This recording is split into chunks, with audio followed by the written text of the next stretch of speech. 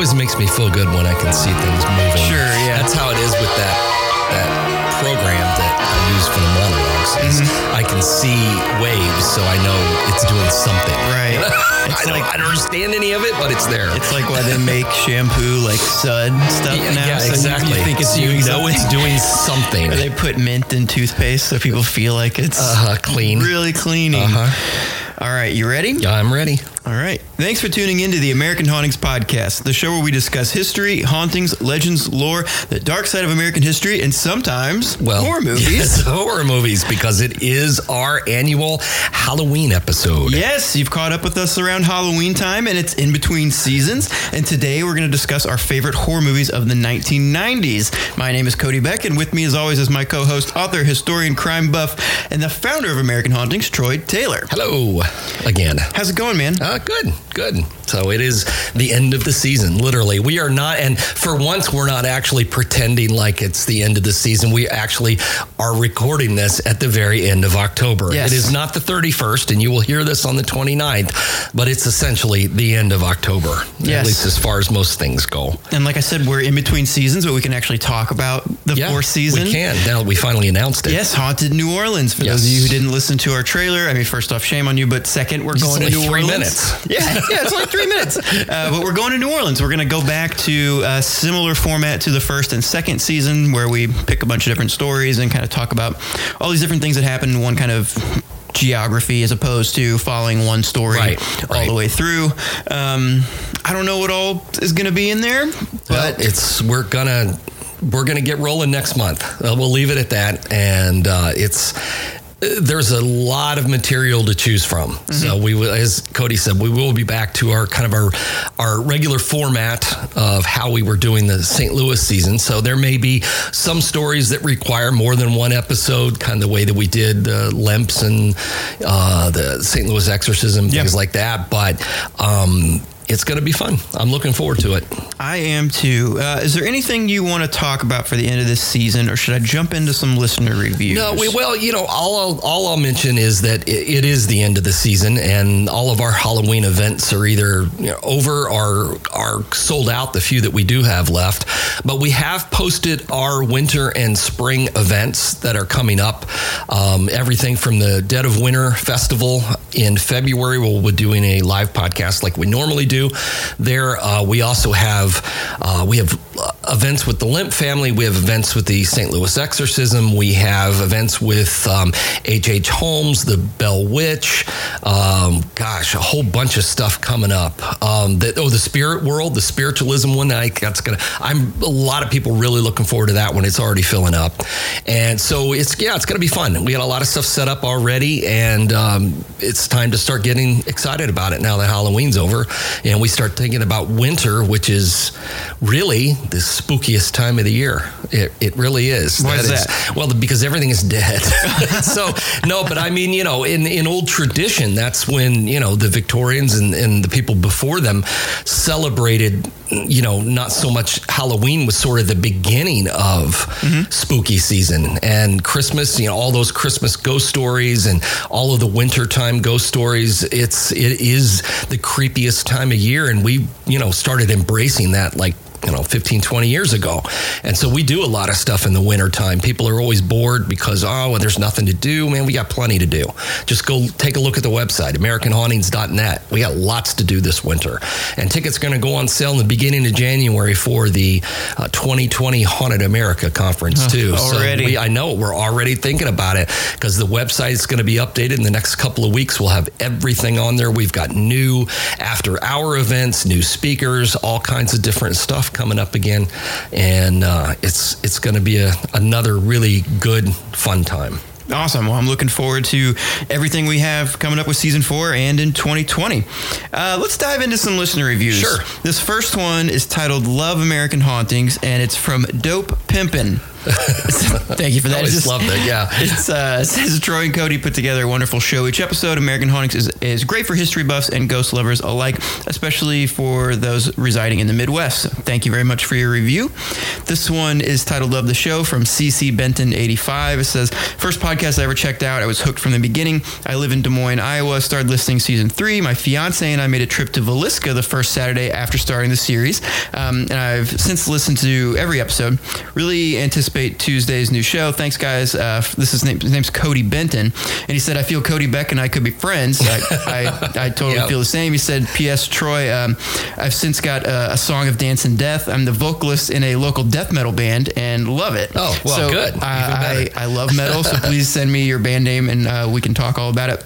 Said some of the songs I've written we perform about things like the Exorcist movie, Psychomantium, Dorothy Puente. I don't know. ETC. And he said, your info and knowledge are all definitely influence more creativity in my own writings. Troy, you are influencing death metal culture. Hey, that works for me. And I love it. So thanks for writing in. This next one's titled One of the Best in the Genre. It's from CD Stein 69. Have been reading Troy's work for years, and when I heard of his podcast during its first season, I've been hooked ever since. Sense of history with the paranormal. Would love to hear about historical hauntings such as at universities, hospitals, penitentiaries. You're not too bad either, Cody. I don't know if I read that one already or if multiple people have said that, but hey, thank you. I really appreciate that. And then this last one's Make Changes for Me, Deb. And it's just very well done. It just said, I discovered your podcast thanks to History Goes Bump, referring to it. And in the season, as a person who loves history, true crime, and ghost stories, I've really been pleasantly surprised at this gem of a show. I've listened to most of season 3 in 2 days while at work. It's nice to see a well-researched show. I also like that you both speak clearly and seem to be able to hold a conversation without those annoying catchphrases used ad nauseum some true crime podcasts have started doing, and still have an interesting show. Catchphrases? Yeah, keep up the good work. Looking forward to listening more in the future. Yeah, I don't know what There must be something. I don't know what it is, though. Yeah, I don't know. I'd be interested to hear, and then I'll probably immediately regret it. But yeah, thank you for writing in. And again, those reviews help people find the show. We just recently crossed 500 5-star reviews on iTunes, and that's awesome. And that really helps people find our show. So thank you very much for leaving those ratings and reviews. I always enjoy reading them. Even if they're not nice, they're still fun to read. So thank you very much. Sometimes even more fun. Yes. So. You ready to dive into these movies? So, like I said, 1990s, not exactly the heyday for horror films. No, not for horror films. It's like everything on this list that is a decent movie. And I do understand there may be some questionable titles on this list, but this is not the best movies. This is just ones that I liked out in the 90s. So we're covering our asses that way. We are. But I mean, for every movie on this list that was good, there's I Know What You Did Last Summer, which is essentially the Gordon Fisherman chasing the kids from Scary Dawson's Creek. That's how I think of those movies. And there were a bunch of them. I Know What You Did Last Summer. I Still Know What You Did. I Knew What You Used to Do. I don't even know what all the titles are. Yeah. And while, I thought the original Scream, which is not on this list because I just don't love it that much. I have a note to talk about that. I know, and I knew you did, and Lisa asked me about that too. But while I thought the original was clever, it's a little too meta for me to really like it. I mean, I get it. I get the novelty behind it, and the opening sequence is pretty scary. Sure. It's well done. But then there were the sequels, which I think suck. Sure. And so that just sort of, I don't know, it sort of just rained on the original for me. I don't know. It's just, I've just never loved it that much. I should have, but I didn't. So Scream was one of those movies where, when you'd have like the really scrambled channels that would come in and you'd watch stuff you weren't supposed to for the most part. Well, Scream 2 came on one of those when I was a kid. And so I remember watching, David Arquette die in the sound booth. Spoiler alert. Just kidding. God, so, movie's almost older than I am. 25-year-old movie. And so I was like, okay, this is different. But then I saw Scream, and that was one of the first horror movies I ever saw, and something that aside from Child's Play, which I saw when I was like 2 or whatever, this one was the first one I could actually enjoy because I watched it, and then it wasn't scrambled. Well, it wasn't scrambled. They'd kill someone, and then there'd be like some upbeat rock and roll music playing, and I was like, oh, this is kind of like making murder fun, you know? And it was a very weird concept for me. So that kind of turned me on to the whole thing. But let's dive into the movies that are on the list. Okay, well, I tried to start the beginning and work all the way to 99. So the first movie that I put on the list was Nightbreed. Yes.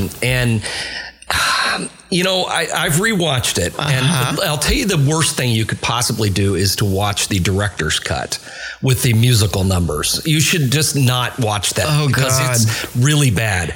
Wasn't the music by Danny Elfman? Yeah, no, but these are musical numbers like singing. Right. Yeah, right. And you don't want that. But this is it's weird to have a horror movie. I feel like, well, I mean, I know Danny Elfman does a lot of stuff, but it was when I saw his name pop up, I was like, that is weird. Yeah. And I love Danny Elfman. Yeah, it's you know, it's as subtle as a sledgehammer. You know, the monsters are the good guys, the humans are the bad guys. You know, David Cronenberg playing the evil psychiatrist. You know, but it has its moments. It's got some good stuff in it. I thought some of the opening sequence. I remember going to the theater and sitting in the theater and watching this, and the opening sequence came on, and I thought this is going to be the scariest movie I've ever seen. Yeah. And it wasn't, but it does have its good points. It's an interesting concept, and as we'll hear as we go through this list, the 90s were a good time for Clive Barker. Apparently, there was a lot of Clive Barker in the 80s and 90s, but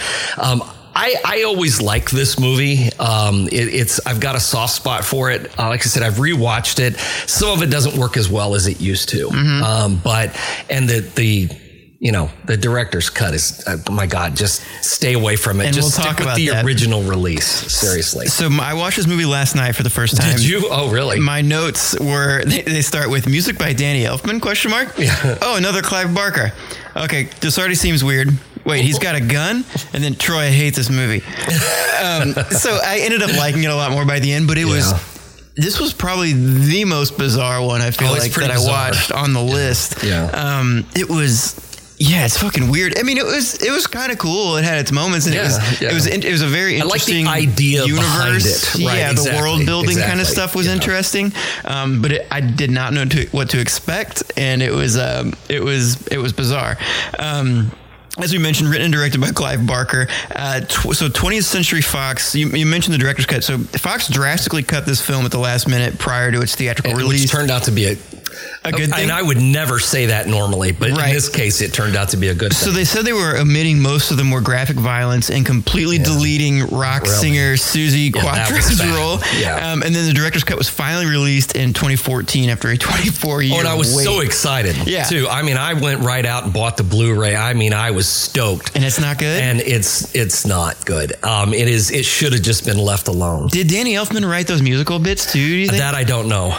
I don't know, but they're really bad. Yeah. And it's just really bad, and they go on for an ungodly amount of time. Yeah. And it's just not. Is it like you're watching like a musical instead of No, it's not that. It's not that bad. It's just like there's a lot of stuff that just should not be in there. Okay. That's all. That's the thing. It's like Danny Elfman. I mean, Nightmare Before Christmas, amazing music. We were better off when it was this, apocryphal legend of a, uncut director's version of the film that, when that was like a pipe dream that we'd never see. Yes. It's like Al Capone's safe. You don't open it up. Really cool. But once we saw it, it just sort of like the story just sort of disappeared once it came out. No one was talking about it because no one wanted to be mean. It was just bad. I don't know if you're nerdy enough for this, but it's like the Snyder cut with Batman versus Superman and our Justice League. I'm sorry. Yeah, actually the extended one. Yeah. Oh no, there's another version. Everybody wants the Zack Snyder cut, and I'm like, if that comes out, probably don't. Yeah, you don't want that. Don't. Yeah. Anyway, so Nightbreed, check it out. And also, last year I included a lot more information with all these, including like where to watch. But honestly, Google the movie and it'll show you everywhere that's current. And also sometimes it's not current. Like Netflix will toss something off the day before. So look everywhere. Everyone has so many streaming services now. Just Google the movie. I think about everything on this list is available somewhere. It all is available at least. And I mean, pretty much everything on here is available.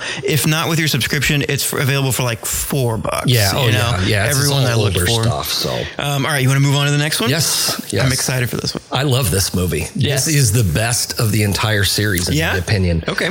Predator 2, while I know it is not specifically a horror movie, it is a little more sci-fi adventure, but it has a lot of horrific elements. Absolutely. And I think what makes this movie work is that it sets up the mythology of what the Predators are. Because in that first movie with Arnold, yes, it is just this thing in the jungle, and this is where we learn that they're coming to hunt for sport, and there's alien skeleton, exactly, and it's just.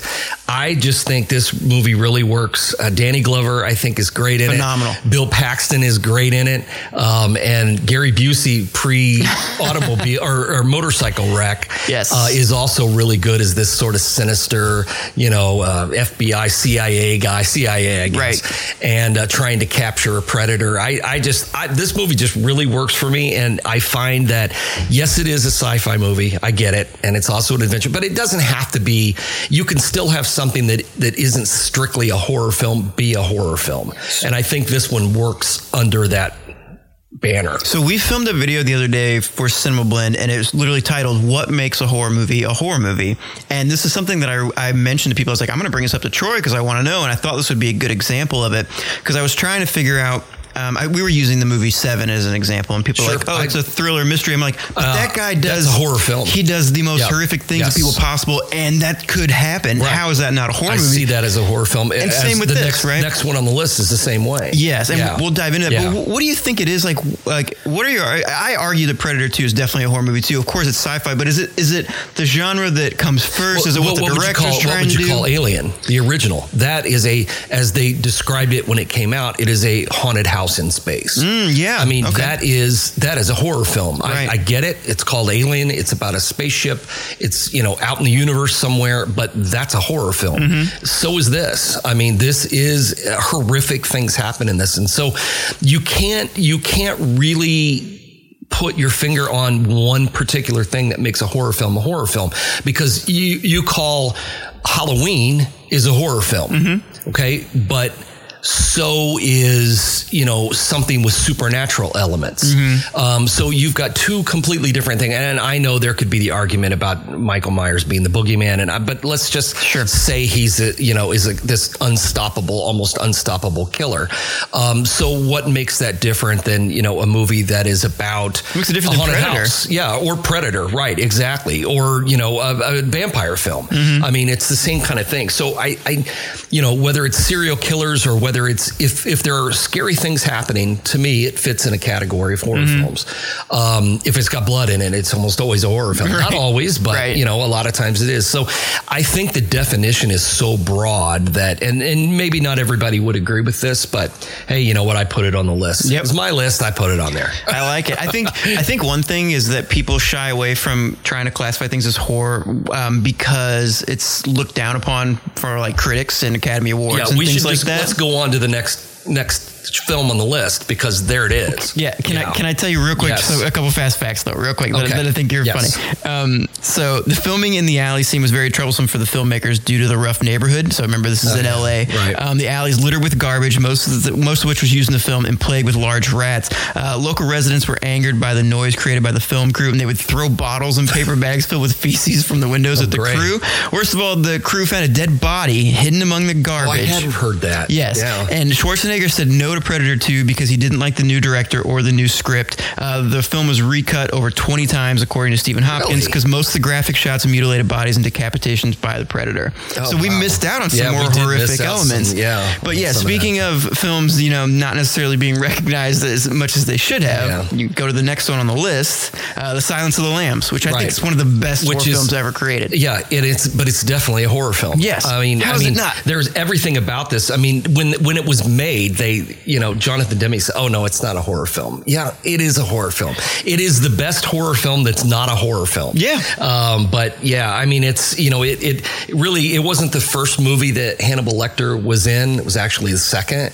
But, was it? Yeah. Manhunter was first, which is actually Red Dragon, which is the first book in the series. Okay, but Red Dragon with Ed Norton was the name of it, and Michael Mann did it in the 80s. And Brian Cox played Hannibal Lecter. Interesting. And Will Graham from CSI. Will Graham. It's not his real name. His name is Will Graham in the thing. But, right. Oh my gosh. Grissom. Yeah. Now that's his name in CSI. William Peterson. Oh, sure. William Peterson played Will Graham, who was the original, the Ed Norton character? Or? Yeah, he's the same character. So wait, is Manhunter the same story of Red Dragon? The same story as Red Dragon. Okay. They remade that later with Anthony Hopkins. Got it. But that actually takes place before Silence of the Lambs. So interesting. Anthony Hopkins was really great as this character, and Scott Glenn is in it. Ted Levine plays Buffalo Bill, who is, again, and here's how we base this on a horror film and make this a horror film.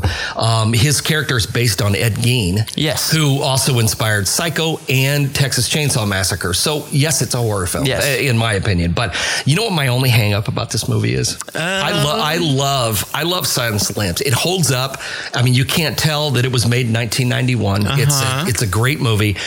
I've got one problem with this. Is it Jodie Foster? Yes, it is Jodie Foster. Oh my God. Who I like. I like Jodie Foster. Normally, her accent is so phony in this movie. I do not understand how she got an Academy Award for this. I don't get it. It is the worst cornpone accent I have ever heard. I don't understand it. Can I tell you a little fun fact? Yes, you can. Okay. So again, I'm taking all these facts from IMDb, so they might not actually be facts, but I try to get things that were uploaded a lot. So don't take me at my word for this. But so Jodie Foster claims that during her first meeting between Lecter and Starling, Sir Anthony Hopkins' mocking of her Southern accent was improvised on the spot. Foster's horrified reaction was genuine. She felt she was personally attacked. She later thanked Hopkins for generating such an honest reaction in preparation for his role. Anthony Hopkins studied films of serial killers. He also visited prisons, studied convicted murderers, and was present during some court hearings concerning gruesome murders and serial killings. But yeah, so he mocks her accent, and rightfully so. I agree. Yeah, that's my only issue with the movie. Other than that, I think it's great. No, it's phenomenal. Ted Levine I've seen Ted Levine in so many different things where he's a good guy. A normal he's person? like the dad in Hills Have Eyes in the first one in the remake. Oh, okay. And I mean, he's just been in so many things, and then you see him in this. Oh, that was him. Holy crap, this is scary. And he's so scary. But then the only other problem I have with it is, when he does the scene in front of the mirror where he dances. Yes. And then all I ever think of is Jay and Silent Bob whenever I see that now. Now, of course, I didn't see it when I think of that when I first saw the movie and when it came out, but now that's all I can picture. It's amazing. And I start laughing. Speaking of that, I've heard nothing but phenomenal things about Jay and Silent Bob reboot. Like surprisingly great things. Oh, the only review I saw was that these guys are still playing these characters in their 40s, that it's as sad as the movie is. That was the review. That is upsetting. You can cut this out, but that's what I saw. That is upsetting. And I don't know. I haven't seen it. I'm excited. So. I wasn't ready. I was kind of like, I'll watch it, but now I'm like actually excited to see it, but ouch. I guess, okay, we'll see. We'll see what happens. Moving on to the next one, 1992's Candyman. Oh man. See, this is, I don't know. I'm looking at this list and there's a lot of movies I like on this list. But I gotta say, this is probably my favorite. Really? All of them on the list. It's early on because it's 92, but I think the original Candyman, and I know that they're remaking it now, rebooting it and trying to do something different, and it'll probably be fine. Because it's a story that holds up, that is still relevant. Sure. But the original Candyman with Tony Todd and Virginia Madsen, that movie is such a time capsule of Chicago at the time. Okay. With Cabrini Green and the way things actually were then. It's fun to watch. It's cool to watch because there's so many things that are gone now, like most of Cabrini Green is all gone. Then? That was the towers and that housing project that was there, which was a nightmarish place on its own. So that, I think, is what makes this story so scary, is because the real life stuff, it was as scary as the supernatural elements of the story. And I don't know. I just love that movie. I'd heard of it. Such a great movie. I'd heard of it for years and never watched it until about last week. And I enjoyed it a lot. Oh, really? You'd never seen it before? I'd never seen it before. I didn't realize that. I'd heard of it all the time, and especially when Jordan Peele said he was going to remake it. Right. I'd heard about it a lot more. Everybody's pulling out the OG Candyman now. So, So I was interested, check it out, but I really enjoyed it. I didn't really love it until I'd seen the whole thing. Like I was kind of going through ups and downs throughout the movie. Well, because it has like 4 different climaxes in the film. Yeah. I mean, there are 4 different places where the story kind of starts over again. Right. So yeah, it's an interesting, and another Clive Barker story, by the way. Yes. But it's an interesting format, the way that the film was made, as far as the way that the story runs and what happens to the different characters and how they end up where they are, especially poor Virginia Madsen. I mean, talk about a rough ride there. So right. Yeah. I liked her arc though. And apparently that, like, they uncovered a way that people actually used to break into some apartments, apparently, through the mirror and through stuff. The mirror, which I thought was so they took a lot of things about it that were true and then blended it in. Now, the original story takes place in England, and it's nothing like the movie. Okay. So when they took the story as a basis for it and then created a story set in Chicago the way that they did, it really elevated the material a lot. Sure. It's completely different than the story was. So yeah, like you mentioned, another Clive Barker film. Tony Todd was apparently stung by bees 23 times during this. I heard an interview with him recently. He was on with Mick Garrison at Postmortem podcast, and he was talking about different films and was talking a lot about Candyman. And he said, you could never get away with that now. They'd never let you put all those bees in your mouth and stuff. And he really did that stuff. And he got stung quite a bit. Said the bees were bred specifically for the movie. They need to make sure the bees only live about 12 hours. It was only 12 hours old. So they look like mature bees, but their stinger wouldn't be powerful enough to do any real damage. I don't care how old they are. Hurt. Yeah. And then I also read, I don't know if this is true, that he had a clause in his contract for a bonus per sting, but I don't know if that's true, but that would be smart. It could be. All right. You want to move on to the next one? Sure. Okay. 1992, Bram Stoker's Dracula. Now, I like to call this style over substance. Okay. All right. This is not, this was influenced by, it's the early 90s, really influenced by Anne Rice and, the pretty romantic vampires, that kind of thing. Because we're talking about Gary Oldman playing Dracula, who's okay, but Keanu Reeves is awful in this with his bad British accent. Winona Ryder's not much better. No. Anthony Hopkins is a terrible accented, but okay as far as acting goes, of course, as Van Helsing. Yes. But this film looks beautiful. Yeah. And it has some great stuff in it if you take pieces out of it. Yeah. I like the shadow stuff. Yeah, me too. Me too. I like all of it. I like everything in the first half of the film that takes place like in Dracula's castle, like with the sisters, the 3 sisters. Yeah. That part is great. The stuff with Lucy, when she becomes, taken over by the vampire and she's in the wedding dress and walks into the room and they find her and she's carrying that little child all over. I thought all of that stuff, she was great. There's a lot of great stuff in it, but then there's also a lot of lame stuff in it. There's a lot of weird like sex the 90s. stuff. It's kind of like the 90s horror films in general. There's some good stuff with a lot of lame shit mixed in. But, I don't know. I like the movie. It's fun to watch as long as you don't sit down thinking, boy, I really want to see a serious making of Dracula here. But it is better than, and it's Francis Ford Coppola, so it has a real beauty to it, but it's sure better than the Frankenstein movie he did. Yes, with Robert De Niro as the monster. I could not get through that. I've tried a couple of times thinking I'll go, because I really like Kenneth Branagh. I like the whole cast is good, except for De Niro as Frankenstein's monster. Yeah. And it's like, I can't, and he's got this twisted up lip. And I kept thinking, is he going to go, are you talking to me, the whole time? And I just couldn't work with that. So, but I did like the Dracula. It's fun. I was worried that we were going to get the same thing with a cast that I loved and then a terrible movie, because I was like, Gary Oldman, Keanu, Anthony Hopkins, like, it's going to be great. I like everybody in it, but it's just not, it just doesn't. It was fun though. Like I said, there's a lot of weird sex stuff in the movie. There is. But it worked. The Victorian era, so they tried to, use that as best they could. But it's an interesting film. So, fun facts: Gary Oldman hired a singing coach to help him lower his voice by an octave to help give him more Dracula, sinister quality. Okay. At the first cast meeting called by producer and director Francis Ford Coppola, he got all the principal actors and actresses to read the entire Bram Stoker novel out loud to get a feel for for the story. Oh, God. According to Anthony Hopkins, it took 2 whole days to complete. Bet it did. That sounds like a nightmare, and Yes, it does. I hope that's not true. Because not all of the book is great.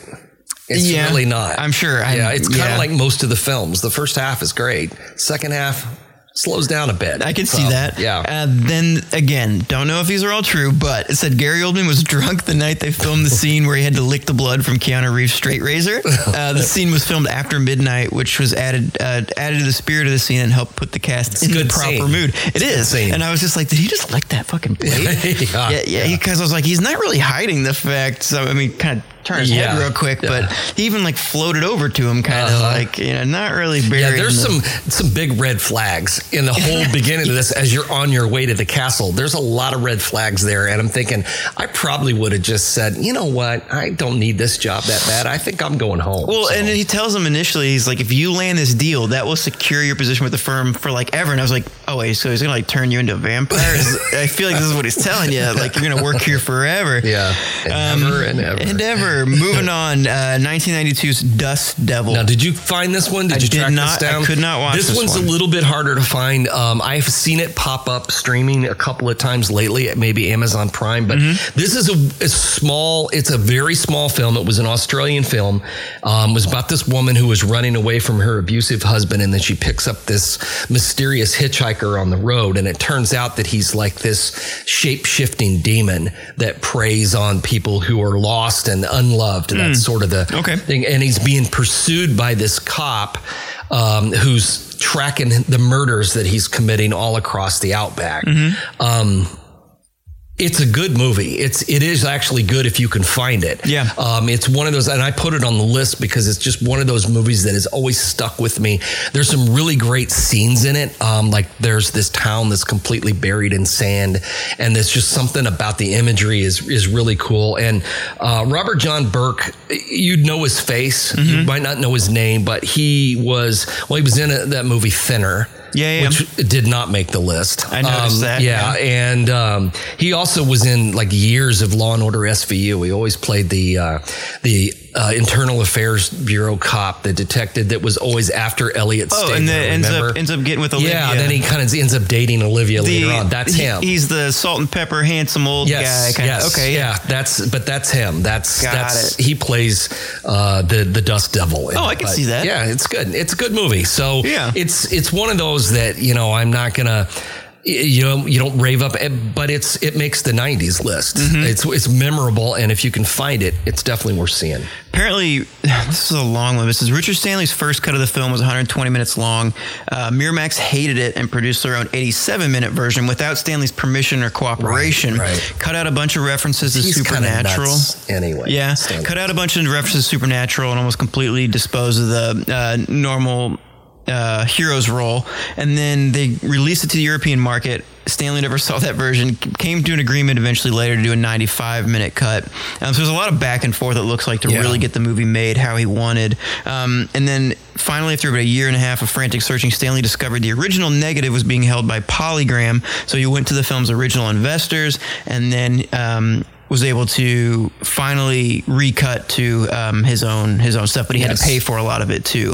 Fighting to get your project. I hope he made some of his money back in Australia. I don't know that he made it back here. Yeah, I don't ever remember, and I could be wrong, but I don't remember this movie being out in theaters. The first time I ever saw it was home video. A friend of mine had turned me onto it, and so I don't know how all that went, but if you find it, it's worth watching. Right. Well, I'm glad I didn't illegally download it then, because I want this guy to get his 57 cents or whatever.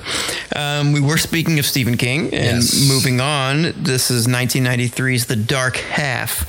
I was intrigued from this one at the very beginning because it had Stephen King and George A. Romero, so I was like, what am I getting into? Yeah. So can you talk about this movie? I like the book. So, the story is about a writer played by Timothy Hutton, who I was very skeptical about, going into this, because I thought, oh boy, Timothy Hutton. Yeah, I don't know. Oh, anyway, he plays a writer who is, working to put together, he does like these kind of really in-depth, like it's those books that you see in the bookstore that you've never heard of, and they always say a novel under the title. Oh, yeah. And so but he's not making any money, so he decides to start writing these really super violent crime books under a pseudonym. And then somebody finds out that it's really him and exposes it. And this happened at the same time that Stephen King was revealed as being Richard Bachman. Right. And so this is kind of what it is. And so they kind of put an end to the pseudonym and then do like a kind of a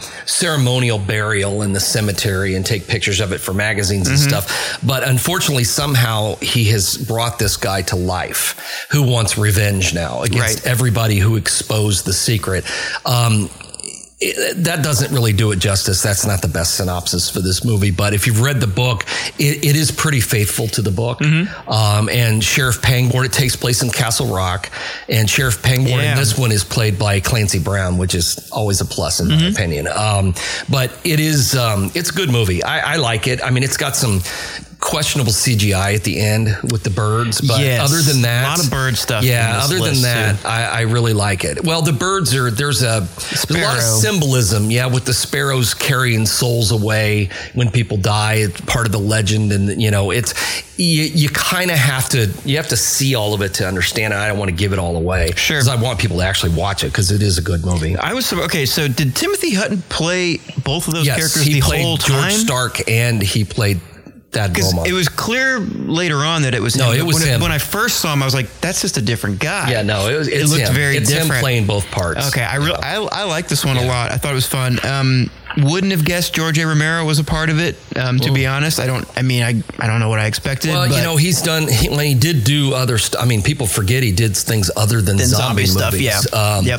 Did that movie Monkey Shines in the 80s. I don't know if you've ever seen that or not. It's about it's Jason Beggy, who is in Chicago PD. Plays a sergeant with the real rough voice. Oh yeah. Anyway, who doesn't have that voice? Really? Back in Monkey Shines. Anyway, he is in an accident and becomes paralyzed, I think, from the waist down, And there's a monkey that's trained and given, which is always bad when you give monkeys injections to make them smarter. It never works out. And no, it never works out. But in this particular case, the monkey becomes homicidal. And it's really super dated. I mean, it's really, really 80s. But other than that, it's not a bad movie. But that was a George A. Romero film too. Okay. And I know he's done some other stuff too, but I was just looking for something that was completely the opposite. Sure. Zombies, but yeah. There's another movie on our list with some monkey stuff later that we'll talk about. Right. So did Stephen King do any of his more famous works under the pseudonym? No, not really. The Bachman books were always done something he had done that were a little away from what he was normally doing. I mean, because he had become in the 70s and 80s was a really hot horror author. And so he had these other books like, Rage and The Long Walk. The Long Walk's about the only good one. Thinner's a good book. But The Long Walk was probably the best of them. The Running Man, and they were completely outside of his genre at the time when people were, really, especially the way the publishing industry was at the time, he was really nailed down to doing horror. Right. So he put these other books out but none of them are really that great. I don't think. I'm not a huge fan. And as you know, I'm a big Stephen King fan, but not the Richard Bachman books. Well, they said that this was the last novel Stephen King wrote before becoming completely sober, but he did Dreamcatcher all fucked up. I mean, that was in the hospital. But that was different. Stuff, this was like drug addiction kind of stuff. Right. The stuff he wrote after the accident. I mean, Dreamcatcher is awful. Yes. I think that's a terrible he hates book. I think it's really bad. He doesn't like it either. But he had several books that came out around this time that he was dealing with a lot of drug and alcohol issues.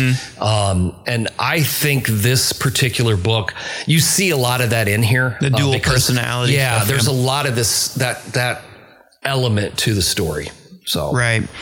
Okay. It says that Hutton was difficult to work with and even quit for a couple days. When he kicked the whiskey bottle off the table with his foot and catches it with his hand to wash out his wound. It's like this one little specific thing, but he's got his foot up and just kicks this bottle up. Yeah. It was when he was George Stark. Yes. Right? Yeah. It was badass. And then there were times, I just have it written down here. It's like, I don't get it. Is he bleeding Jack Daniels? Like he'd get cut and it'd be like brown. and I wasn't exactly sure. Also, there's a lot of nut shots in this and kicking each other in the balls back and forth. That's true. Because I said, and then somebody gets their everything cut off, and stuffed in their mouth. That was a critic, it's the snitches. Oh, right. You know how they do that. Right. And I just have a note that says CGI has really come a long way. Yeah, no kidding. Although really, you think about it, this is about the same time as Jurassic Park. So what's going on? Well, I mean, practical effects. Well, I know, but Jurassic Park was all this digital stuff, and then we'll get down a little bit further down the list here, and we run into some of the worst CGI ever in any decent film ever. Right. But anyway, let's move on. Let's move on to the next one. 1994, In the Mouth of Madness. This was another one I didn't get to check out. I just rewatched this about 2 weeks ago, and it still holds up. This is still a good movie. I rewatched Prince of Darkness and In the Mouth of Madness, both John Carpenter films. And I just was in the mood for some old Carpenter. Sure. And Prince of Darkness doesn't hold up nearly as well as I thought it would. Yeah. There's some really lame stuff in there that just doesn't go anywhere. A lot of people wandering. You have to see it, but there's a lot of people wandering around in this old church doing nothing. And I don't know. I have a lot of issues with that movie. I mean, I like the concept of it, and there's some great elements to it, but overall, it's a little rough. But In the Mouth of Madness, Sam Neill plays a insurance investigator who is searching for this author that has vanished, Sutter Kane, this really famous Stephen King-like horror film author. Except that his books have started to have like an influence on people and making them crazy. Okay. And so he's trying to find this guy, and he's heard all these stories about him disappearing and stuff like that. And he goes to look for him and finds him in this town that is a town out of his books. Like for instance, let's say you went looking for Stephen King and you found he was living in Castle Rock or Derry, right? Right. Not real towns, but this turns out to be a real town. And he's got this woman who works for the publishing company with him, and they find him, but the whole world is changing. He's creating his own world within this. He's completely insane. It's a lot of H.P. Lovecraft influenced stuff. Sure. And I really like this movie. I mean, it starts in an insane asylum with Sam Neill is locked in a padded room because he believes the whole world is falling apart, which it is, but no one believes him at first. And then this story is told from the beginning. But I really like this movie. I mean, there is one shot in this movie that is Sam Neill running down this tunnel, and he looks back over his shoulder, and there are all these Lovecraft type monsters chasing him down, and they look like they are made out of Play-Doh. Oh man, and they're some Clash of the Titans thing. Really bad. And it's like there's a reason that Lovecraft never described the monsters in detail. It was always, I took one look, I saw the tentacles, and I went insane. Okay, that's why. Because when you try to put them on film, it doesn't work. And they're really, really bad. But then you can say, oh, well, maybe it's just the product of his insanity as he's being driven mad by. I'm just trying to make excuses for the filmmakers here because it's so awful. But other than that, though, this is a good movie. And if you haven't seen it, it's one of those movies worth watching in the dark some night with the lights off. And I'll check it out. It's a creepy movie. It's not very long, but it's very creepy. It said the effect of Julie Carmen spinning her head around was done by having a contortionist stunt double wear an upside down prosthetic mask of Carmen's face. Since the stunt double couldn't see, the filmmaker had to guide her on where to go by sound. A bunch of H.P. Lovecraft references, and then it says the car keys that Julie Carmen swallows were made out of pasta. Which that's funny. None of that means anything to me, but I thought it was funny. Well, it will be when you see it. You're going to go, holy crap, that's pasta. I'm curious. Are there any movies that you don't watch because you're afraid they won't hold up? No, movies are not. I'll usually go ahead and watch them anyway, and then be disappointed or not. Yeah, okay. I mean, I've had that happen to me with different stuff. I'll tell you a great example of that is I always remembered the movie Ghost Story being really scary because the book is really well done, and I remembered the movie being great, and then I rewatched it, and it's really painfully slow. It's like watching paint dry, and it's not scary at all, and it's just so dated that it hurts. Yeah, it just hurts. So yeah, that's one example of a horror film that I remembered from being a kid, and there are others. Burnt Offerings being another one. Okay. I think I've talked about that before with Oliver Reed, and so scary when I was 12. Right. Not so scary Not so now. much Just anymore. bad. All right, moving on. This is 1995. This is Haunted. This is the only other one on the list I didn't get to check out, and I feel like with a name like that, I should have already seen it by now. Yeah, here's the thing. It fits on a list of horror films for the 90s, but I never put it on any of my favorite ghost movie lists. This movie's just so weird. Yeah. It becomes so weird. Aidan Quinn is in it. He plays a very skeptical paranormal investigator in the early 1900s, and he is asked to come to a country home by this family because their nanny believes that she's seen ghosts, and they want him to come and convince her that she's not seen ghosts. It's kind of like, it reminds you of The Awakening. Yeah, which is a much better film with much better atmosphere. Everything about it is just better. Yep. I mean, Aidan Quinn is great, and the cast is great. Kate Beckinsale's in it. Anthony Andrews, Sir John Gielgud. There's all these great people in the movie, but it takes a twist toward the end that becomes too weak. It's just weak. It's got a weak ending. But other than that, it's got some good stuff to it. One of the things I like about it is it really goes even more than The Awakening goes into all the detail of how guys used to do, like, ghost investigations with all the equipment and all that stuff. That's kind of neat. That's the part of it that I really liked. But it still makes the list because it is worth watching once. And plus it's the 90s, so we do what we can. But I do like the movie. I put it on here because I like it. Same way with the next one.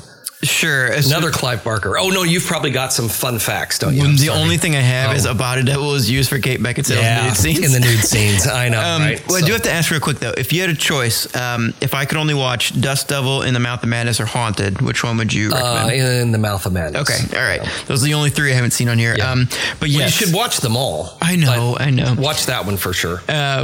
So we have a screening log that we go through for Cinema Blend for 2019. I've watched 81 new releases this year. Yeah. And so anytime I have to watch a movie that doesn't count towards that, I'm like, see. Son of a bitch. You got to have to narrow it down. But I watched a lot of these and I really enjoyed them. And I got to rewatch a couple. There were just some that either I'd have to download illegally or just couldn't get to. And I was like, eh.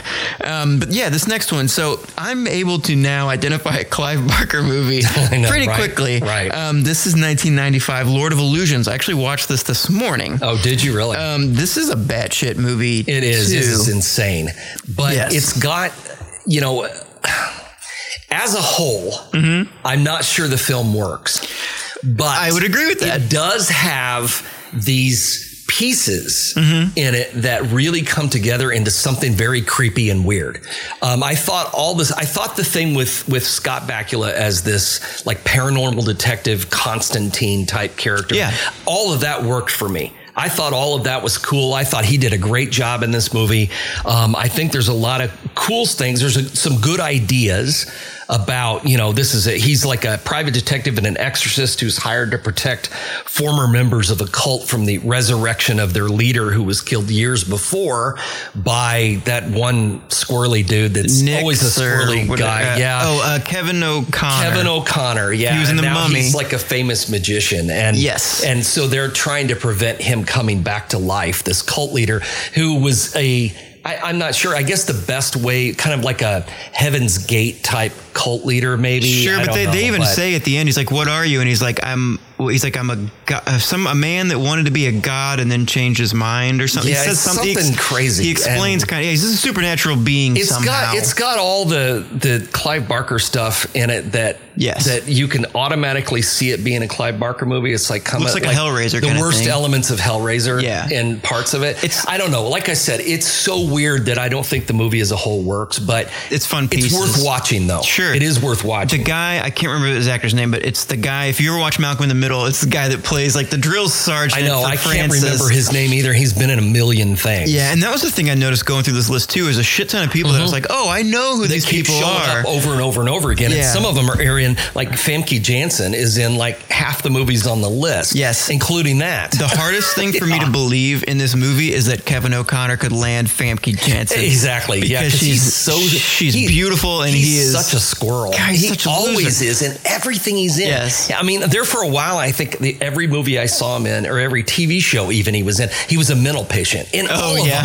And I thought, that fits. He strikes you as he's the squirrely little friend in The Mummy that plays Benny, and I think he does a great job doing that. But like, he's not the guy. He's not a cool guy that lands the hot chick. Yeah. Well, you're not the David Copperfield magician either. Right. And we're supposed to believe he's like this smooth, famous magician who, accidentally dies during one of his shows, but then really doesn't because he's just trying to hide out. I mean, you can't fake your death when you're hiding out from a supernatural being. I don't think it works that way. And like his wife wasn't really that upset when he died. So I was like, okay, he's the Lord of Illusions, right? Or one of them. Like, this has got to be. I don't know. I still like the movie. It's worth watching. If you get a chance to watch it, sit down, watch it. Give yourself an hour and 40 minutes, watch the movie, and you'll see what we mean about how it has stuff worth watching. Mm-hmm. There was another podcast I listened to called Doughboys, and they were talking about Scott Bakula, and then they made a joke called Bram Stoker's Bakula, and I just thought it was funny that these were both on the list. But it says, when the casting for the film began, Clive Barker picked Famke Janssen's photo out of hundreds of initial submissions and declared, "This is Dorothea. She remained the only choice, although the filmmakers auditioned dozens of actresses for the part,"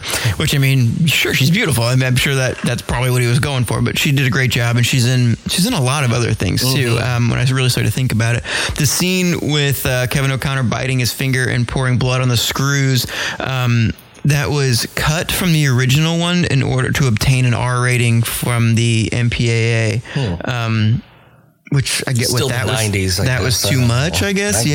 Scene was later reused for the unrated director's cut, which I guess is what I watched, because initially he had dropped some blood and these screws just start tightening. And then when he pulls the screws out, he doesn't unscrew them. He just pulls them out as if they're nails. And I was like, okay. Anyway, moving on to 1995, The Prophecy. I love this movie. And this is we've quoted a couple times. We have, and it's one of those movies that has like a dull place in the middle. Okay. This movie does, I think. It's like a really great beginning and a cool ending. And in the middle, it drags a little bit, but the concept of the movie is so good. And everybody that's in it is good. Right. Elias Koteas with hair. Yes. For starters. Right. Playing who, if you watch, here's another Chicago PD reference. He played a detective in there for the first several seasons of the show. And he's been in so many things. If you've seen Fallen with, we talked about Fallen with Denzel Washington about the demon. Oh, yeah, He plays the serial killer at the beginning that kind of sets everything in motion with the demon. And he's a good guy in this. He was a priest who becomes a cop. And then he ends up in the middle of a war between angels, essentially.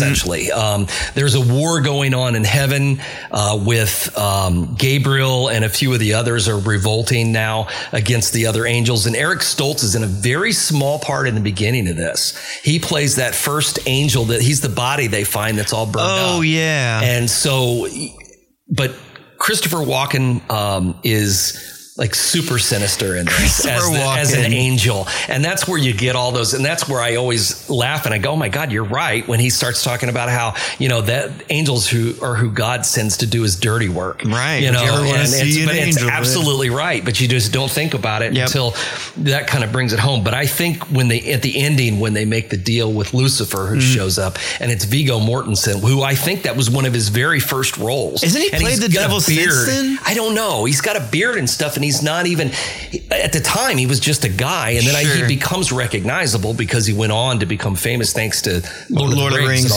But I really like that part when he shows up on the Indian reservation at the end. Yep, no, he's great. It's a good movie. I like another Virginia Madsen role. Virginia Madsen was like Clive Barker in the 90s. She's in everything. She just shows up over and over and over again. But anyway, this is a fun movie. That skip the sequels. Don't even bother with any of the sequels. Christopher Walken stayed for the sequels too. They're terrible. I haven't seen any of the sequels. The first one is a gem. It's one of those small little movies, those unsung little films that just sort of slide in and become a lot of fun to watch. Yeah. But the sequels are all bad. So don't even touch them. After watching this one, it reminded me, or not reminded me, but I was like, oh, okay, this is probably how the movie Legion got made, from being inspired from that. Because I'd never, until that movie. Inspired a lot of stuff. Yeah, I hadn't seen that take on angels before. But there's a metal band actually called, I think it's Gwen Stacy, that uses that whole angel thing in the beginning of one of their songs. And that was the first time I heard it. And I was like, that's fucking awesome. And it makes a lot of sense. It says Viggo Mortensen claims that prior to shooting their scene together, Christopher Walken ate several whole garlic cloves, which just sounds like correct. Something, he would so random enough that he would do. That's the only fun fact I have for this. And that Christopher Walken was in the first 3 films. Okay, moving on. 1996, From Dusk Till Dawn. Rewatched this not too long ago too. Yeah, Tarantino. This is a fun movie. It is. It's a Quentin Tarantino was in it, but it's a Robert Rodriguez. Right. So, sorry, I've said Tarantino and George Clooney, but he's in it. And see, and this what makes this a horror. I mean, even the first half of this. I mean, this is a crime film that becomes a horror film halfway through. Yeah. But even the initial stuff, his character is insane. Which one, Tarantino? Yeah. Oh, yeah. Well, you see him hallucinating with the young girl. That's a horror film in itself. Yep. And somehow we end up with George Clooney becoming like the hero of the film. Yeah. Even though he's this ruthless killer, but he becomes the hero by the end. But Harvey Keitel, Juliette Lewis, this is a fun movie. It's a great movie. Yeah. It really is fun. I mean, it's not for the easily offended. No. Like when they get to the bar. Oh, there's a lot of homophobic is out there screaming about, I'm trying to remember all the different kinds of things they have inside. Right. Okay. Not for the easily offended. It is definitely a different Robert Rodriguez film, and it is a different time. So Tarantino wrote this, though, right? I think he wrote the script. Did he? I don't know. If they did it together, that I'm not positive on. I'll have to double check. It's in my fun facts they're buddies, and they do a lot of stuff together. So. Right. I will get back to you all on that. Yeah, that's fine. But it seemed like an odd choice for George Clooney. Yes, I love seeing him in a bad guy kind of role. He's great in it. Yeah, and he's the sympathetic. He's the anti-hero. He is the 100%. Snake Plissken of From Dusk Till Dawn. He's not necessarily a good guy. Really, he's more of a bad guy. He's just living out the situation. Elements of good in him, right? I guess. I just think this is I just think it's a fun movie. I mean, it's definitely the 90s. Some of the scary, it's probably one of the first scary things I remember seeing is when they all their faces change, that was terrifying. Probably one of the first times I fell in love with Selma Hayek. Oh yeah, me too. Damn. I know, right? And Selma Hayek apparently had a real fear of snakes and always refused to be near them. Which she managed to do that. I don't understand that. Yeah. Actually, when she read the script, she knew her phobia would prevent her from taking the part. Robert Rodriguez conned her into thinking that Madonna was ready to nab the part instead of her. So she said she spent 2 months with therapists. I don't know. I don't believe it. But I don't have a huge fear of snakes. I've had snakes on me before, but hell no. You do not like snakes. Okay. I really don't like snakes.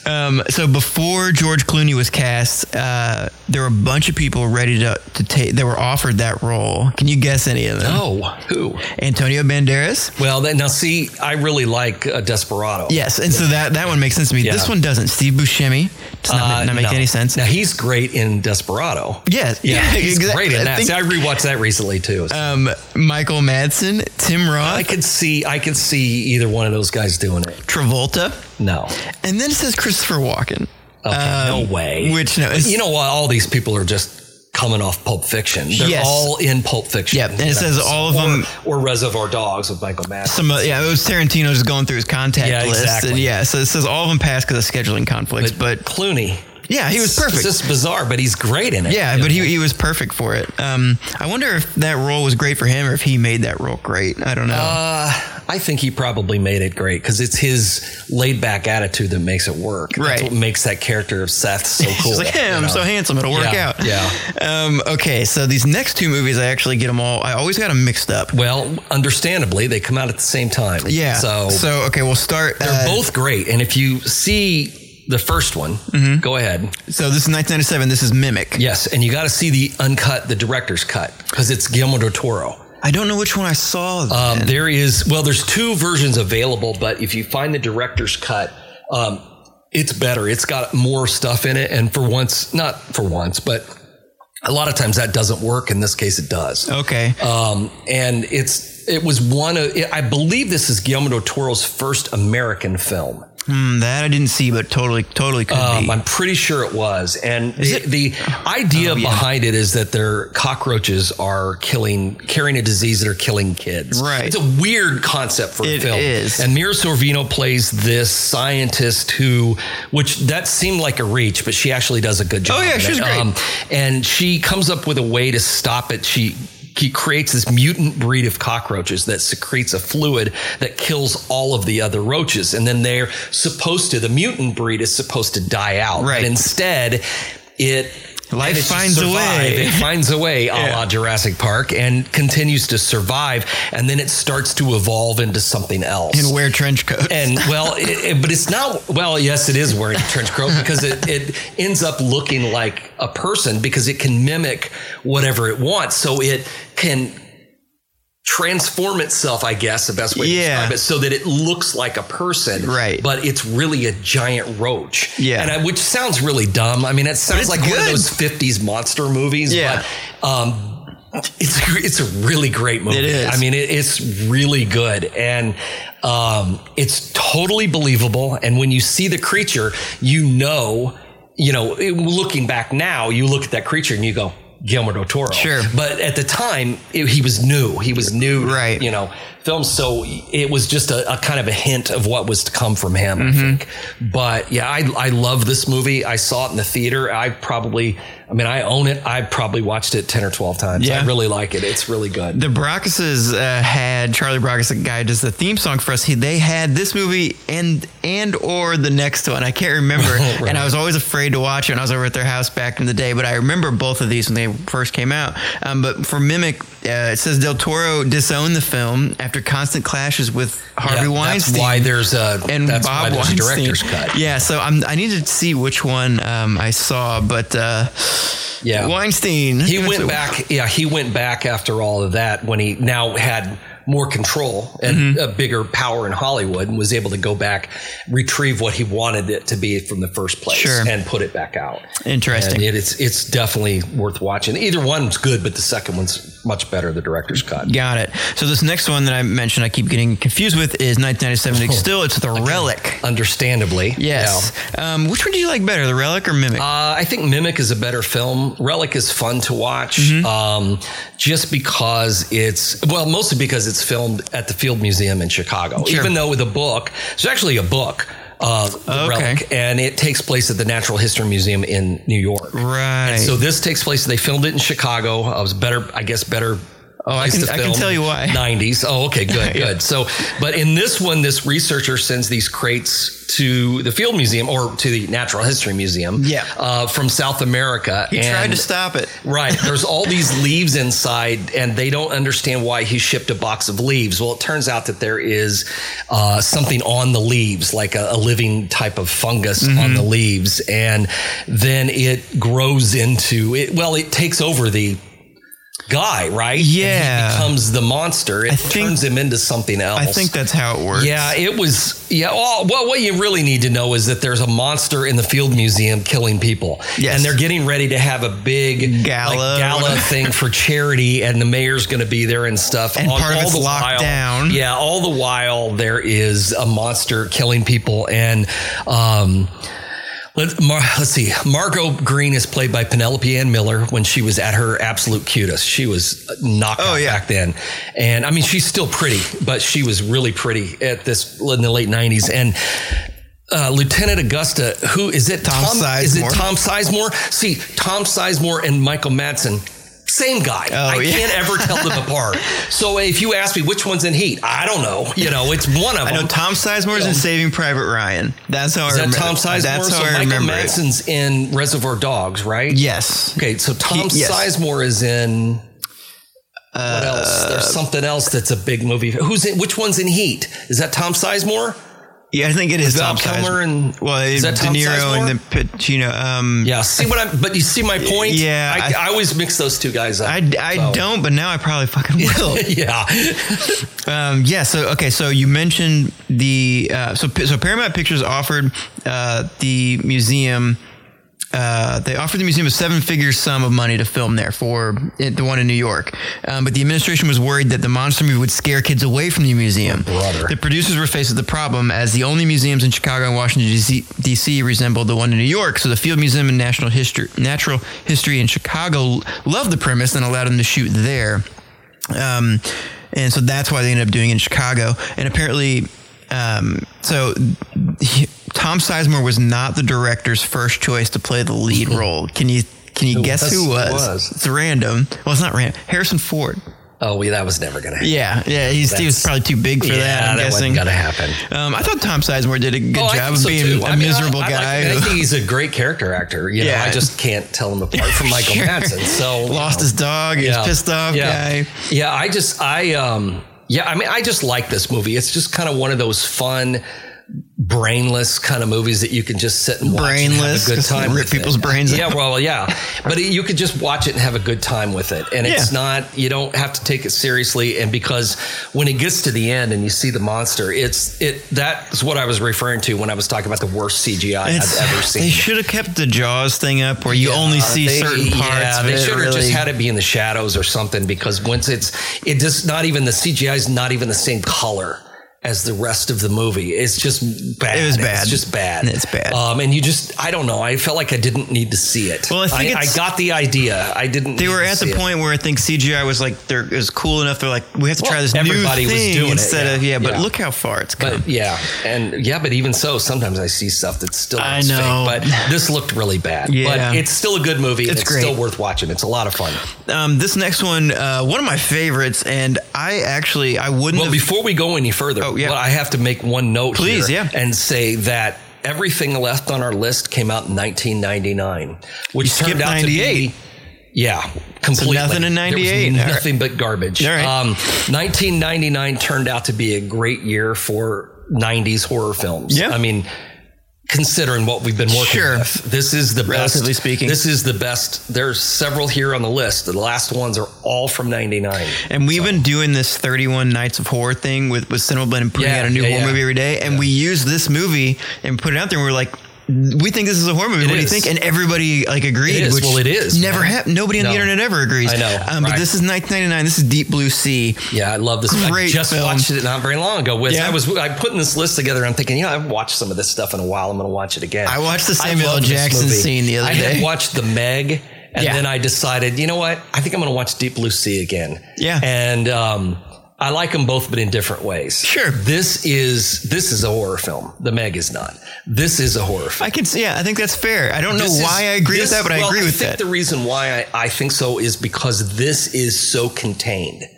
Everything in this movie takes place at you're kind of trapped. One spot. They're trapped there, and it makes adds to the suspense. Much more suspenseful than, oh my God, the giant shark is headed toward Hong Kong. You know what I mean? I mean, that becomes just like a big monster movie kind of thing, where this is a horror film because everyone is trapped here.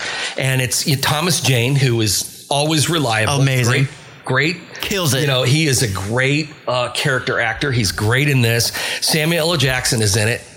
Halfway through. Sure. LL Cool J is awesome in this. He's so funny. A gem. And this is just one of those movies that works. It's about a businessman who sinks like $200 million into this project to fight Alzheimer's, right? Correct? Yes. They're working on sharks, but it turns out this biologist has genetically enlarged the shark's brains so that she can create more enzymes for the Alzheimer's. It checks out. The science always a checks bad out. idea. Yeah. And but the sharks become super smart. and devise a way to escape from this base this underwater base that they're being held in. Right. And they start wreaking havoc as there's an explosion, right? Is that what starts sinking things? There is an explosion. I forget what the water's filling up the base.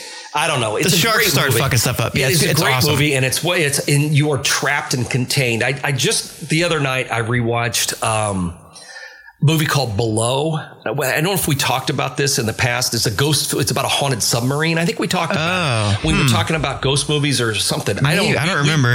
We talked. I think it was in my not quite the top 10 list. Sure.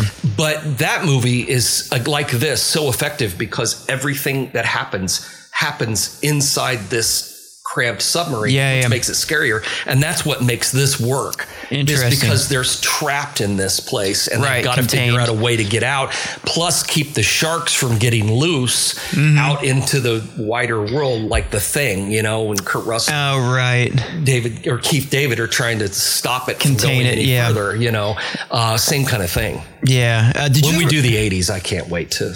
I'm going to be so miserable. I hated I was only alive for 4 months. I know, but I hated it. There's some great shit. Well, some really lousy stuff, but there's some really great movies. I'm excited to expand We're going to keep going. Yeah, I'm excited to expand my knowledge base. I mean, we're not doing the 1920s. Sorry, folks.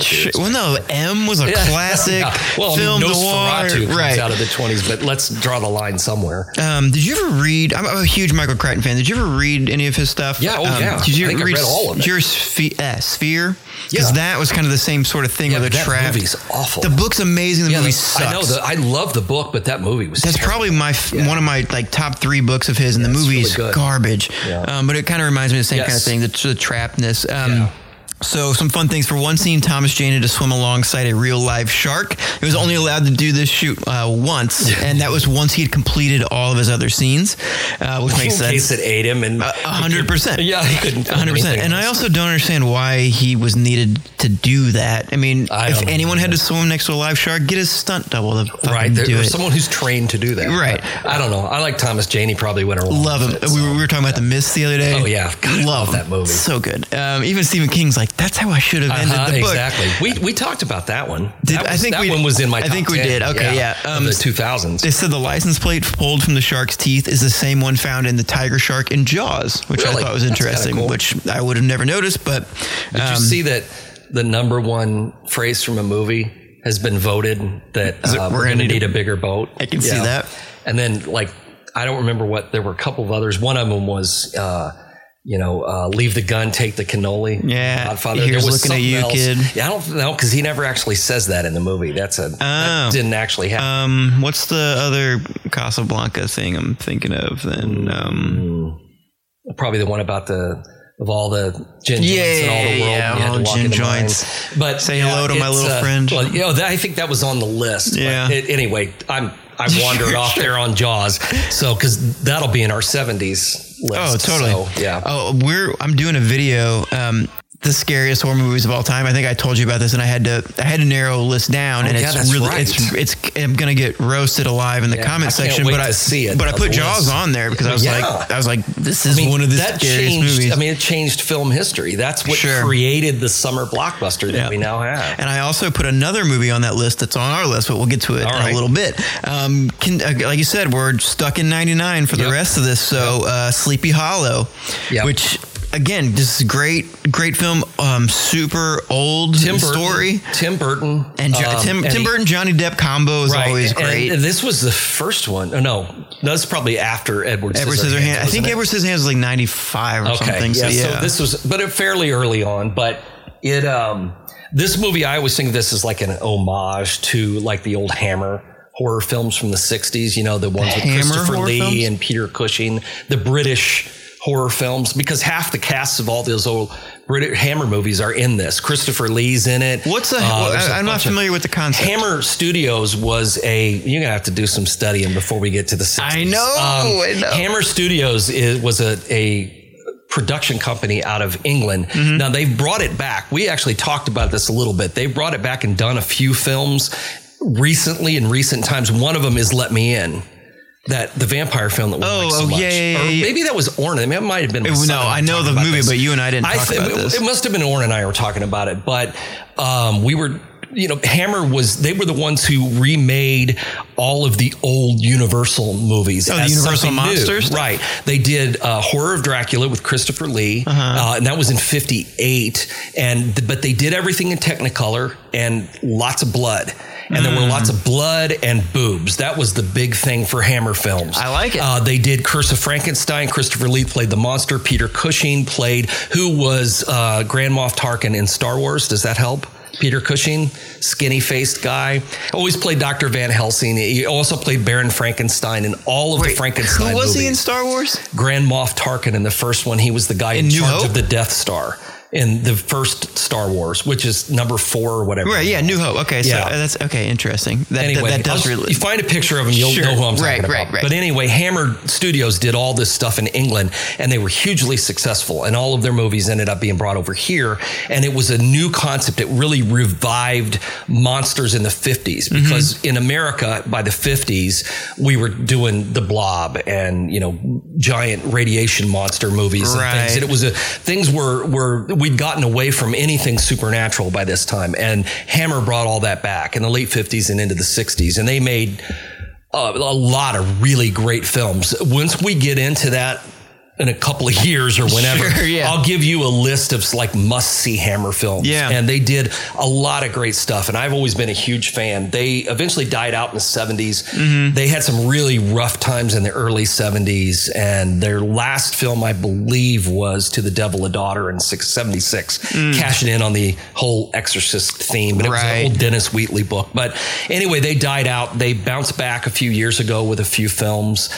They may still be around, but if they are, they haven't put anything out in a few years. But I've always thought Let Me In is better than Let the Right One In. I think it's a better film. That's what I was thinking. Let the Right One In. I think the remake was better, in my personal opinion. But anyway, I'll school you on Hammer stuff. I got all kinds of material in books. Sounds like you do. I was a huge, and always have been a huge fan of those Christopher Lee, Peter Cushing movies from the 60s and 70s. And you'll see what I mean. But that's kind of what this movie is. So I think if you can get introduced to the Hammer stuff, you will see that about this movie. You'll see what he was trying to do. This was kind of like Tim Burton's love letter to the old Hammer films. Sure. Because it's very gothic. They did a lot of really gothic-y kind of stuff and brought all that back. And it's cool. And this is a good movie. It's a fun, it's a twist on an old story that we all know, Ichabod Crane and the Headless Horseman. And this is just kind of an updating and a twist on it. I've always liked this movie. It's a lot of fun. Something I wanted to ask you about, this is it's like a hot topic or hot button issue, I guess, but thinking about Johnny Depp and all the shit that's happened with him, it got me thinking about, for instance, talking about like Jeepers Creepers or something. Do you have any thoughts or issues about separating the art from the artist kind of stuff? With him in particular? Well, just with anybody, but sure, use Jeepers Creepers as an example. I love Sleepy Hollow. I love From Hell. That's a great movie. Yeah. But do I go out and watch a lot of his new stuff? Not really. Is that because he's turned me off? Or the acting or the personal life? In some way, a lot of people I can separate it. And most of the time I do with him. Just depends on the movie, I guess. But like Tom Cruise, I will still go watch Tom Cruise movies, but I don't want to hear anything about his personal life. Sure. Nothing. Okay. I don't want to see him off screen. I don't want to see him being Tom Cruise. I want him to be Ethan Hunt or Maverick or whatever, but I don't want to see Tom Cruise. I just don't, because that's a big turnoff to me, because he acts like a complete nutcase. Right. But yeah, we talked about Jeepers Creepers. You and I talked about that. Right. And because we picked that for our first. Right. And the first one is such a great film, but now it's got this stink to it, because this director has been, I don't know if he's accused or convicted. I'm not sure. I don't know where it landed, but there's a lot of, pedophilia stuff going on. And it's like, man, I had to really ruin a good love thing. That first movie, but that really turns me off. Yeah. So it's become, in this day and age, it's become really difficult to do. Sure. You can really go far with that and say, God, how do you watch Rosemary's Baby? Look at Roman Polanski, got accused of, raping a 13-year-old girl or whatever. But then that's a classic and you can't not watch it because it's a great film. So I find that the newer the scandal is and the more access we have to, of course, the bane of all existence, social media. Yes. That's Our downfall. where you get into more problems. Well, I think even something I just said really resonates with me now is that we just talked about we don't know what ended up happening with the Jeepers Creepers right, stuff. exactly. We heard it, right, and now I immediately am talking about it, but I actually don't. Maybe it was all cleared up for all I fucking know. I don't think it was. I don't think it was either. Yeah, but I see your point. You get what I mean? Yeah, it's like because once it's out there, it's like a trial by social media or whatever. Exactly. That's exactly what. But it's like I should, if I get enraged by something or upset about something, I should follow up to see. I guess. How does it end? How does this end? But then you find yourself in a position of defending a child molester to a lot of people who maybe it did get all cleared up. Maybe the whole thing turned out to be nothing, but that's not the story because that's not the interesting story. Sure. It's like the next day when they put the retraction in the paper. Well, the damage is already done. Yeah, nobody reads that. So, and it's the same thing. And so there's always going to be somebody who sees that as, in the wrong light. It's there's no way to win with that. Yeah. So. And Troy, I don't want any more negative reviews on our podcast. The phone lines are already lighting up from what we're talking about. Right. All right. Moving on. Continue with 1999. Stigmata. Yes. I fucking love this movie. I do too. It's great. I rewatched it not recently, probably maybe, 6 or 8 months ago. I think it popped up on Amazon Prime or something. I thought, no, I haven't seen that in a while. I'm going to watch that. And I still like it. This is still a really good movie. It really works. Gabriel Byrne plays an investigator from the Vatican who is going around investigating miracles and, things that are supposed to happen. And, while he's doing this young woman in the United States starts showing the signs of stigmata, which are the wounds of Christ. And that's usually something, according to not only, and here we go back into the Devil Came to St. Louis stuff, but according to Catholic tradition, that is something that people who are saints or people who are really holy will, manifest the signs of Jesus on the cross, bleed from their hands, bleed from their side, the crown of thorns will open up on their head. Yeah, sounds like a great time. Right. But this woman is not even religious. I mean, is not a Catholic, is not religious, is like, goes out and parties, thinks she's pregnant. I mean, she just all kinds of stuff. It's not, she's not living any kind of, she's a hairdresser. I mean, she's not a saint. And he gets mixed up in this case, Gabriel Byrne does. And he starts to kind of question what's going on here with everything, not just with her case, but with religion in general. But this movie is scary. I mean, it's a horror film because it has so many horrific elements and it involves the supernatural. Does this fit a lot of people's criteria? Maybe not. Yeah. Of a horror film, but I see this as a horror film. Is Stigmata? Do you know the history of that? Is that a biblical thing, or is that after it's something? The fact? It's after the fact. It's something that started coming around in the Middle Ages with saints and people who were. Again, like, monks in monasteries, nuns in convents who would suddenly start, wounds would appear in their hands and they would bleed. Right. But it would happen when they were like, in a really holy state of prayer and fasting and things. And this was supposed to be, which doesn't sound like it to me, but it's supposed to be a blessing. That's how sounds like a curse to me. Show love. But, hurt the people. Right. Hurt people. But that's the idea behind it. So the fact that it's happening and it's happening to this girl, his bosses, so to speak, are saying, "Oh, this can't be real. This has got to be something else." Right. But it poses a lot of questions, and I like this movie. I just think it's great. I've always really liked it. We learned a lot in this. I had a comparative religions class in college, and they talked a lot about the Gospel of Thomas. In this states that it was a historical document that some believed to be the actual words of Jesus to his disciples. However, which didn't make the cut. It didn't make the cut. Wait, are you telling me they didn't put everything in there? Right. It's almost like the Council of Nicaea when they decided that Jesus was, performing miracles. Anyway, however, the real life document was written in Coptic, an ancient Egyptian language, based on the Greek alphabet, not Aramaic, as the movie states. Don't come at me about this. It's how it is. Yeah. The subway scene was shot on a fake train carriageway, the same one sometimes used in Seinfeld, which really? I thought was very interesting. Stigmata is great. You should check it out. 2 more left on this list. Yes. House on Haunted Hill. Yes, the remake. I just watched this, like 2 weeks ago, maybe. I just think it's silly. It is a silly movie, but it's so much fun. And it does have some scary stuff in it. Jeffrey Rush, Famke Janssen again. Beautiful. But Jeffrey Rush plays this millionaire who runs like theme parks. Yes. And to tell you what the absolute perfect example of a 90s film in it is the opening sequence with the reporter. It's played by Lisa Loeb, which just screams 90s. Right. But anyway, he has this where he invites people, if they'll spend the night in this house, they'll take home $1 million. But the house in question belonged to this crazy doctor. He had been using it as an insane asylum, and he'd been like conducting experiments on the patients and stuff. And then one night they all went crazy and attacked him and killed everybody.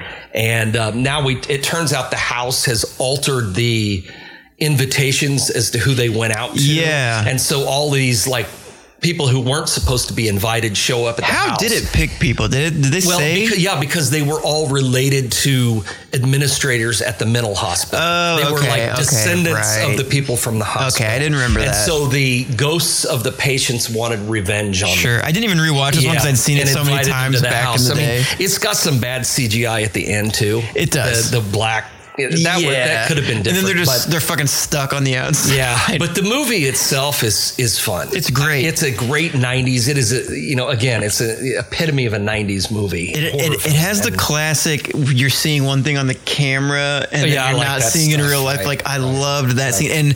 And I forget the guy you just mentioned, but the main guy, Jeffrey Rush. He really gets into the character. He hams it up. He's doing his best Vincent Price impression. Yeah. Who is, of course, the character from the original version of House on Haunted Hills, played by Vincent Price. Right. And that one's fun. And it'll probably make our list of 50s movies. But as far as the 90s go, I like this one. They also remade 13 Ghosts, which I love. I love that too. 2001 film though, so I couldn't put it on the list. But I think that some of the sequences with the ghosts in both movies are really effective. Sure. And I really like it in 13 Ghosts with the different ones. I just think it's fun. Yeah. It's a fun movie. And I thought this was fun too. And it just works. I love in 13 Ghosts when the guy, he was in Without a Paddle and Scream, I think. And I can't remember his name. It's Shaggy. Yeah, and Shaggy. Yeah, Shaggy. I listened to a podcast with him the other day too. I can't remember his name, but I love when he basically saves everybody else and he goes, I've been looking for a reason to like myself for a long time. right, I know. And I really like that. He's really good in there. Yeah, but House on Haunted Hill it's a lot of fun. Yeah. Yeah, I mean, check it out. It's a classic. It's one of the first horror movies I ever saw. Really? And I really enjoyed it. Last movie on our list. This is the one that has made my, spoiler alerts, made my top scariest horror movies of all time. As very last because I think this is the best film of the 90s. Yes. And I love Candyman, but this is the best film of the 90s. This is the best one? And it set a precedent for something that so much stuff was built off of this. We got so much bullshit because of this. A lot of bad, but with a lot of good too. And this was also this is a kind of a lesson. So the movie's the Blair Witch Project, but it shows that you can. Some people, you don't have to have a lot of resources to do something fucking amazing. Something amazing. Yes. So, I mean, this movie was groundbreaking. I mean, it changed horror films as we know it because it started the found footage craze that still hasn't gone away. For better or worse. But for every Paranormal Activity, which is pretty good, you end up with 100 movies that are just awful because they're cheap to make and easy to film and you don't need much of a script. But in this particular one, Heather Donahue, Joshua Leonard, Michael Williams, they're 3 film students who travel to Burkittsville, Maryland to make a student film about a local urban legend called the Blair Witch. They go into the woods for a couple of days on a hike looking for, Murder Rock or whatever it was called, and then never come back. And then the premise is that a year later, somebody finds the films and the video they made buried under some rocks at the edge of the woods, and they take it out, they watch it, and then this is compiled into the movie of the Blair Witch Project, which leaves the opening or the ending very open-ended so that you have to kind of decide for yourself what you think is happening. Right. But this movie, a lot of people can't watch it because they found, when it first came out, there were all these complaints about, oh man, it makes me sick to my stomach to watch this because there was no found footage films for anyone to watch. I could see that. So this was a new thing. But that's what made it work. That's why it was so, I mean, now they're a dime a dozen. But at the time, there was nothing like it. And it wasn't just the film itself that made this movie so groundbreaking. It was the marketing behind it. What was the I don't remember the marketing at all. Well, they set it up as a true story for starters, with all these missing posters and all this stuff. They set it up as real. That's brilliant. And they even did a documentary that aired on the Sci-Fi Channel, The Curse of the Blair Witch, that made it a documentary about these missing students and about this real life serial killer who had been out in the woods and all this stuff. This is different than the second Blair Witch this movie. is not the Book of Shadows. That was horrible. And they also, for the very first time, used the internet. You got to remember how new the internet was in 1999. Yeah. They used that. They set up a website and made the website real, like legit. They're really looking for this. They found this footage. They're trying to find these kids. They're missing. And listen, people really thought this was real. Yeah. I mean, I remember, this was 99. I'd had a website for about 4 years at this point, but the internet was still new. But I got daily, multiple emails every day from people asking me for the true story behind the Blair Witch. Wow. And really thought it was real. They really did. The good news for me was that same summer this came out, and I didn't even know it, but I put out a book called the very first edition of Season of the Witch, which was about the Bell Witch. Right. Is that where they got the name? I don't know. I have no idea, but it didn't matter to me because I sold those things like hotcakes. I bet, man. I sold, nobody complained, but I sold them like crazy because all they saw was something that started with B and ended with witch. Perfect. And it really worked well. I didn't even plan it. Yeah. So you couldn't have asked for better. But, the first time I saw that, I saw this film about 2 months before it came out in theaters. I had a friend who, her husband was putting together the music. They actually had a soundtrack to this that came out later. And her husband was putting together the music for this. And they had given him a screener of it. And she had watched it and thought, I've got to send this to Troy. He's going to love this. And she said, just watch it. She says, so you got to see it early? It was just a copied videotape of it, which makes it sound like a movie in itself. Like The Ring or some shit. Yeah. And she sent me this thing and I sat down and watched it and I'm like, oh my God, this is amazing. This is the scariest thing. So and cool. so as soon as it was over, I called a friend of mine and said, you got to come over and watch this movie. And we watched it again. Nice. And I was already on board as soon as I saw this thing. I thought, man, this is the coolest thing I've ever seen. And came out in the theater, and it was a little different than the cut I had that came out, but it still worked in the theater. I thought it was still a good movie, and it still holds up. It's so cool. I know there are people. I mean, I know people that just don't like it, that really hate the movie for whatever reasons.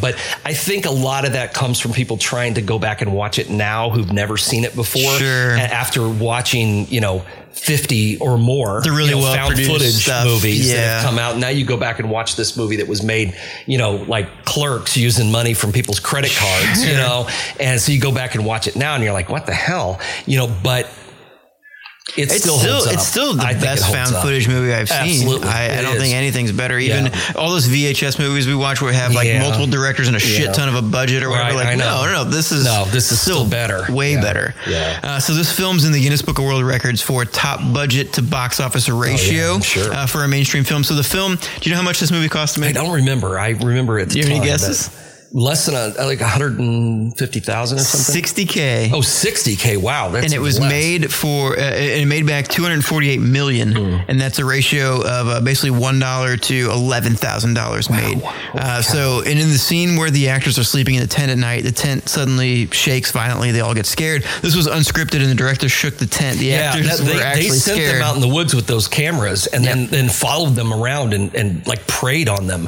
for a couple of weeks out in the woods.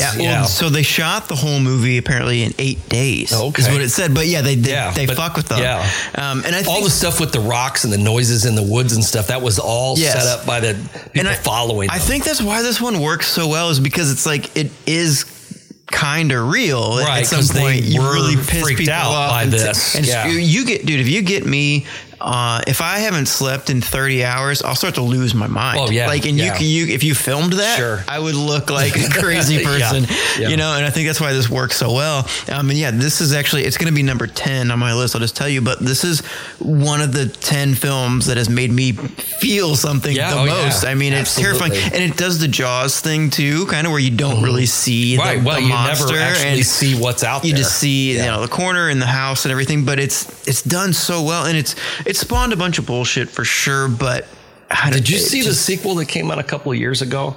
Called Blair Witch? Yeah. Where the guy is thinks his sister's still alive out there. Yeah. I believe it or not, I actually liked that. Oh yeah, I liked it too. I didn't like Book of Shadows, but I didn't like Book of Shadows. I really liked the remake. I mean, it was not as good as the original, but it's a different concept because it's not.